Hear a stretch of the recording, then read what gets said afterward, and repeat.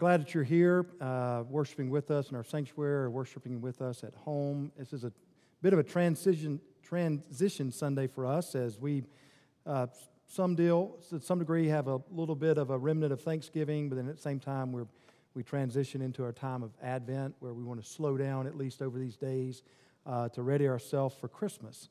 I am glad that you're here and celebrating with your families. I know some of the family have people have family members that are in from out of town, and we're delighted that you're here.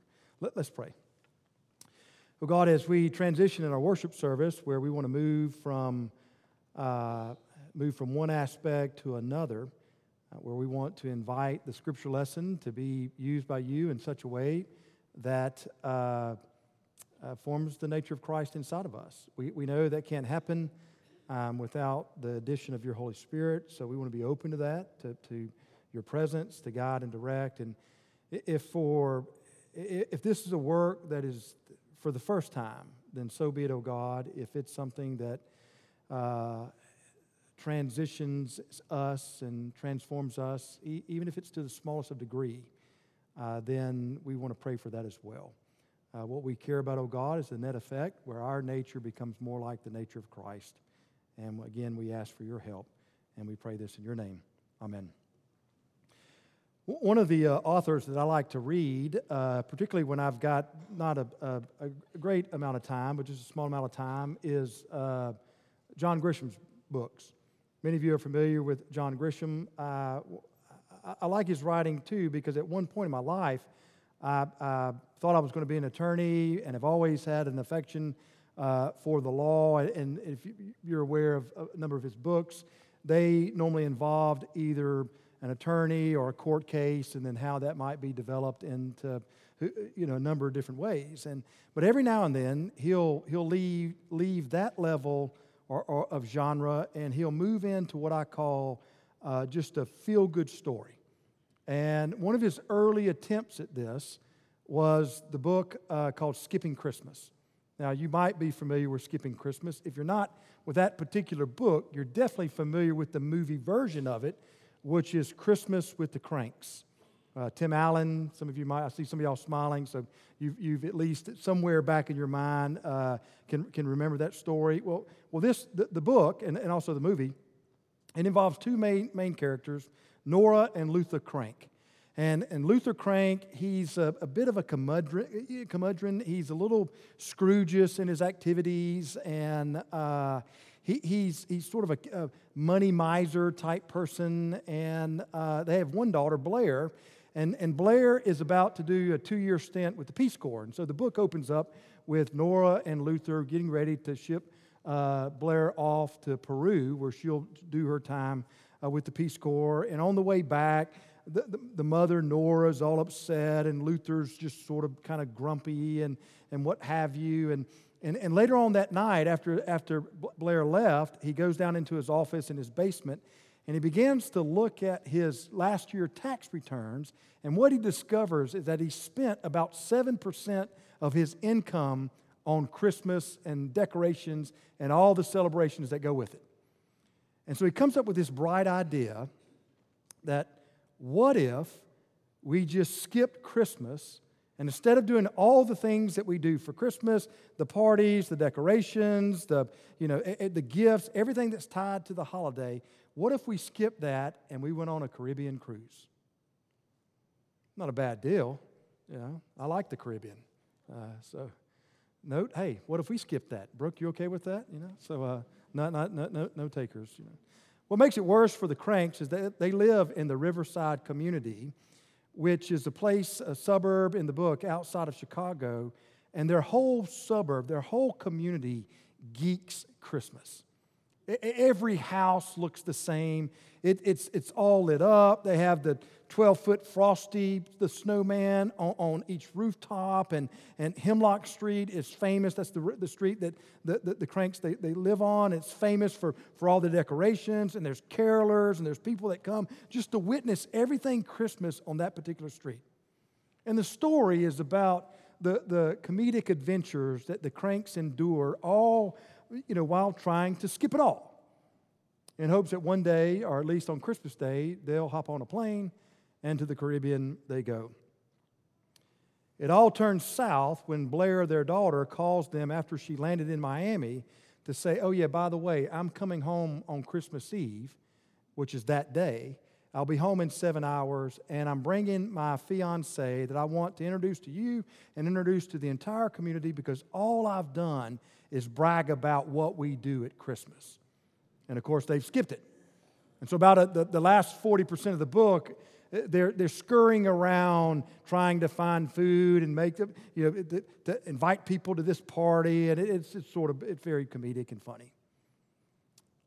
Reading this story, and I read it about every 3 or 4 years. I'll read it at this time of the year, and I just finished it probably about a month ago.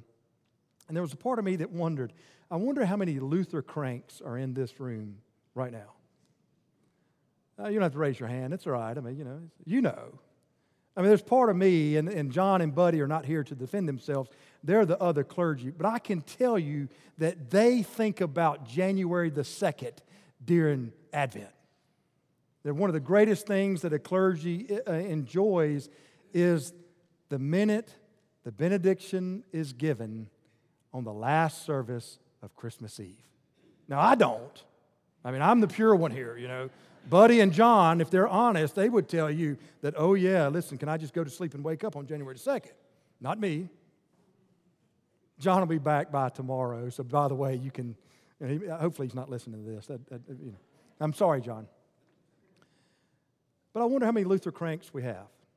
This idea of, with all the hassle, the getting the house ready and the gifts and the parties and everything that goes into this season. And at the same time, it's also the end of the year. So some of you, your professions are tied to the end of the year. And so everything is just amped up. And so there is at least one aspect that says, well, skipping Christmas, that might not be, too bad of an idea. When I finished reading the book again, I asked the question to myself, what if God decided to skip Christmas? Would that really make a difference? I mean, does it really mean that much? I mean, what if no Advent, no Christmas Day? So what I want us to do throughout our Advent time together is, at least with the sermons, I want us to tackle that question, what if God skipped Christmas? And I want to look at it through those parts of the gospel that deal with the birth of Christ and the incarnation. Well, today, you've heard the scripture lesson. Today, we're going to look at it through the lens of the Magi. The 3 wise men, really wasn't 3. We assumed 3 from the number of gifts, the gold, the frankincense, and the myrrh. The odds are it was larger than 3. It would have been probably a great number of people and their families. There would have been leaders, and then they would have had servants and support staff, and they would have had their families. And because travel in the ancient world was very dangerous, and so there was safety in number. 3 would be an easy target. It was a great deal more than 3 people. But we say 3 just because of the gifts. But the Magi, they were astrologers. That'd probably be a better word. And by that, what I mean is that they sought meaning to life and direction in life by looking out into the world. They were observers. What they observed either in the world or what was going on around them, then they would somehow process that in hopes that it would give meaning, maybe give direction. They were liberal arts people, knew a little about a lot. They were well-rounded. Meaning that in their observations of either what was going on, either with different kingdoms or different empires, or what was going on maybe in military with different people, or what was going on politically, they then would process things. They didn't have an Apple News or a news source that they could pull up on their phone every day. So what they did is they watched the world in hopes that then they could process and maybe even find meaning or direction. They were also outsiders, meaning they were not Jewish.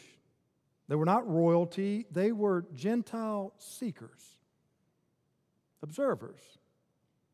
And what they observed was that there was an interruption to life with this star, so much so that they were compelled to act upon it, to act upon that interruption, to investigate. Now, all of this was in the backdrop of the Greek world, which was to eat, drink, and be merry. And so here you see with the Magi, people that long for something more than just the status quo.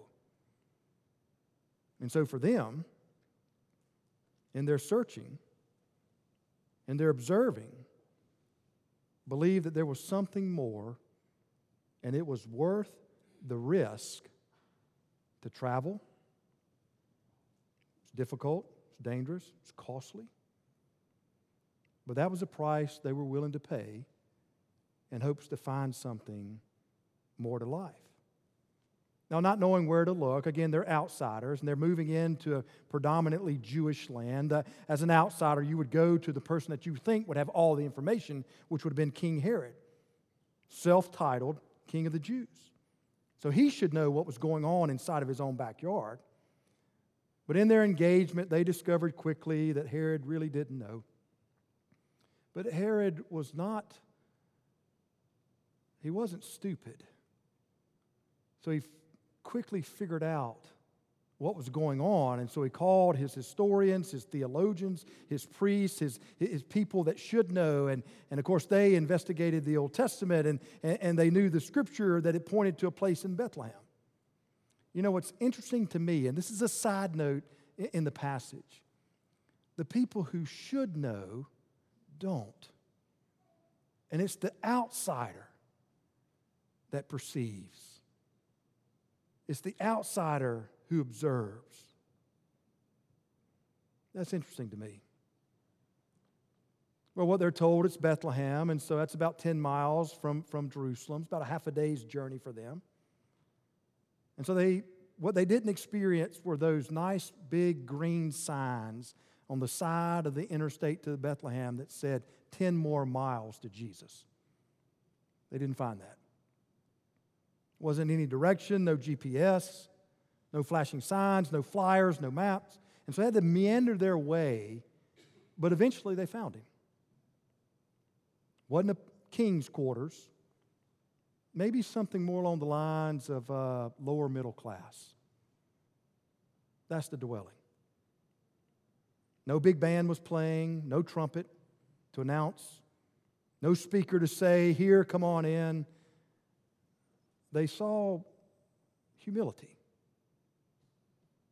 in an everyday life. But the text is clear. They knew their search was over. And it's also clear in saying that after their engagement here, their experience, that they left fulfilled, even overjoyed, so much so that it compelled him to worship, honor, and adore. So that's the Magi. Does this really matter?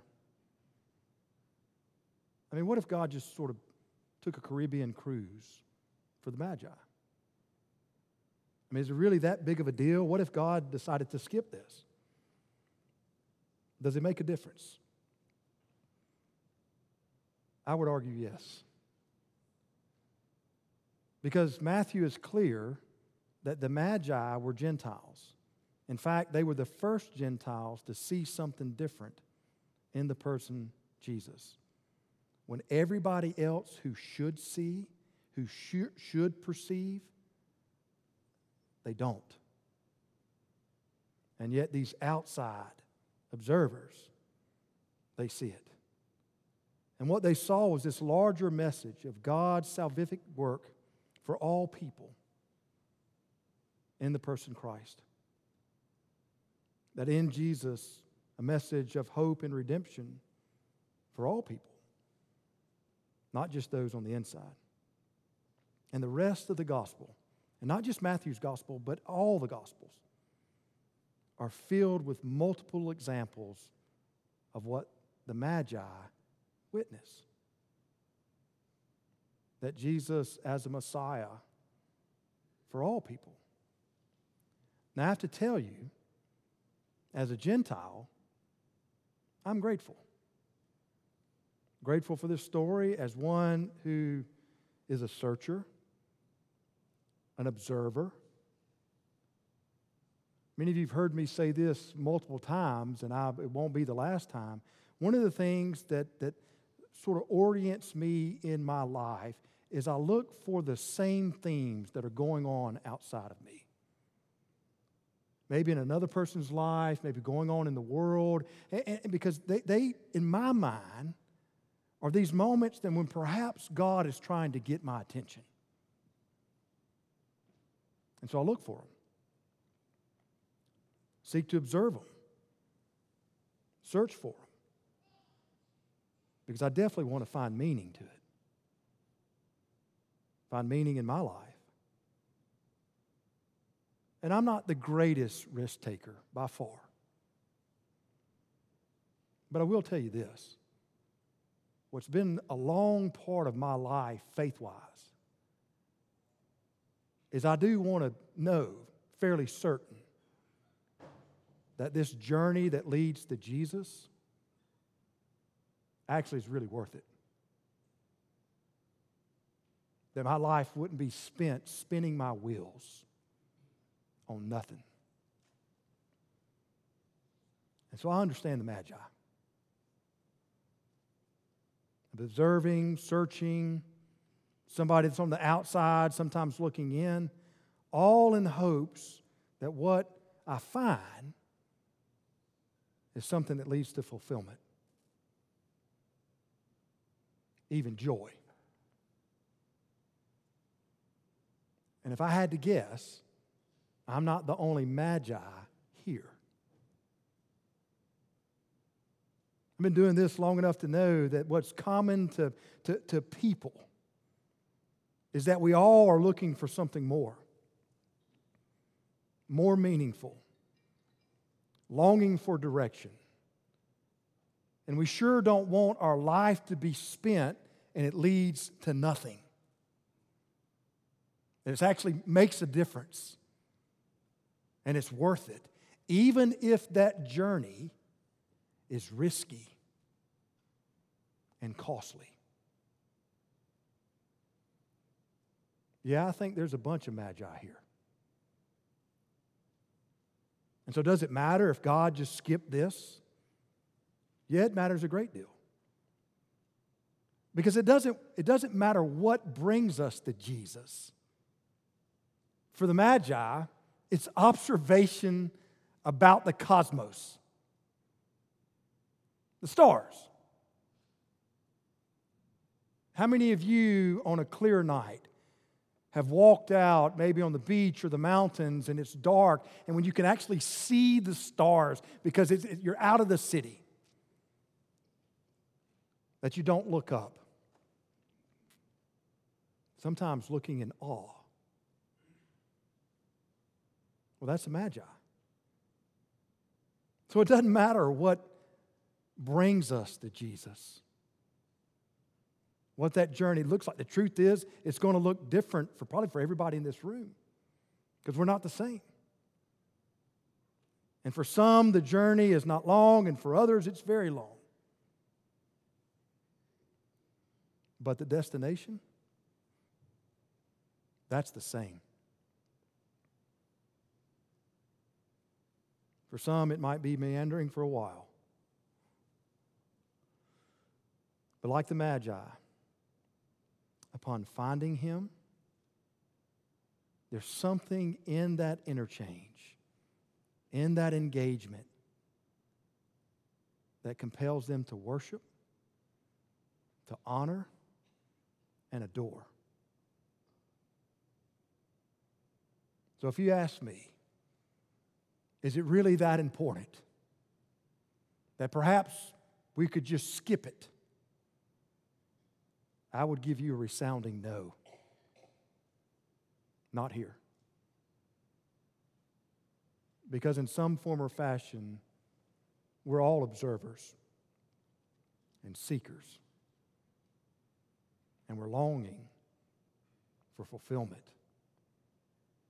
And just like them, they found it in Christ. So may that be for you. Oh God, as we read this passage, one that we've read a million times, and to some degree we'll SID on a countertop, or a piece of furniture, a little trinket of 2 or 3 people, maybe on a camel, maybe one kneeling. And just as those seekers found something, they perceived what you were doing in Jesus Christ. And then they had the boldness to go and search and then to find. Oh, that would be our story, oh God. That you would interrupt our life in any way that sees fit, maybe even with a star, in hopes that that begins our journey, or maybe completes it, where we find our rest in you. Oh God, this is our prayer and our hope that we pray. And we pray this in your name. Amen.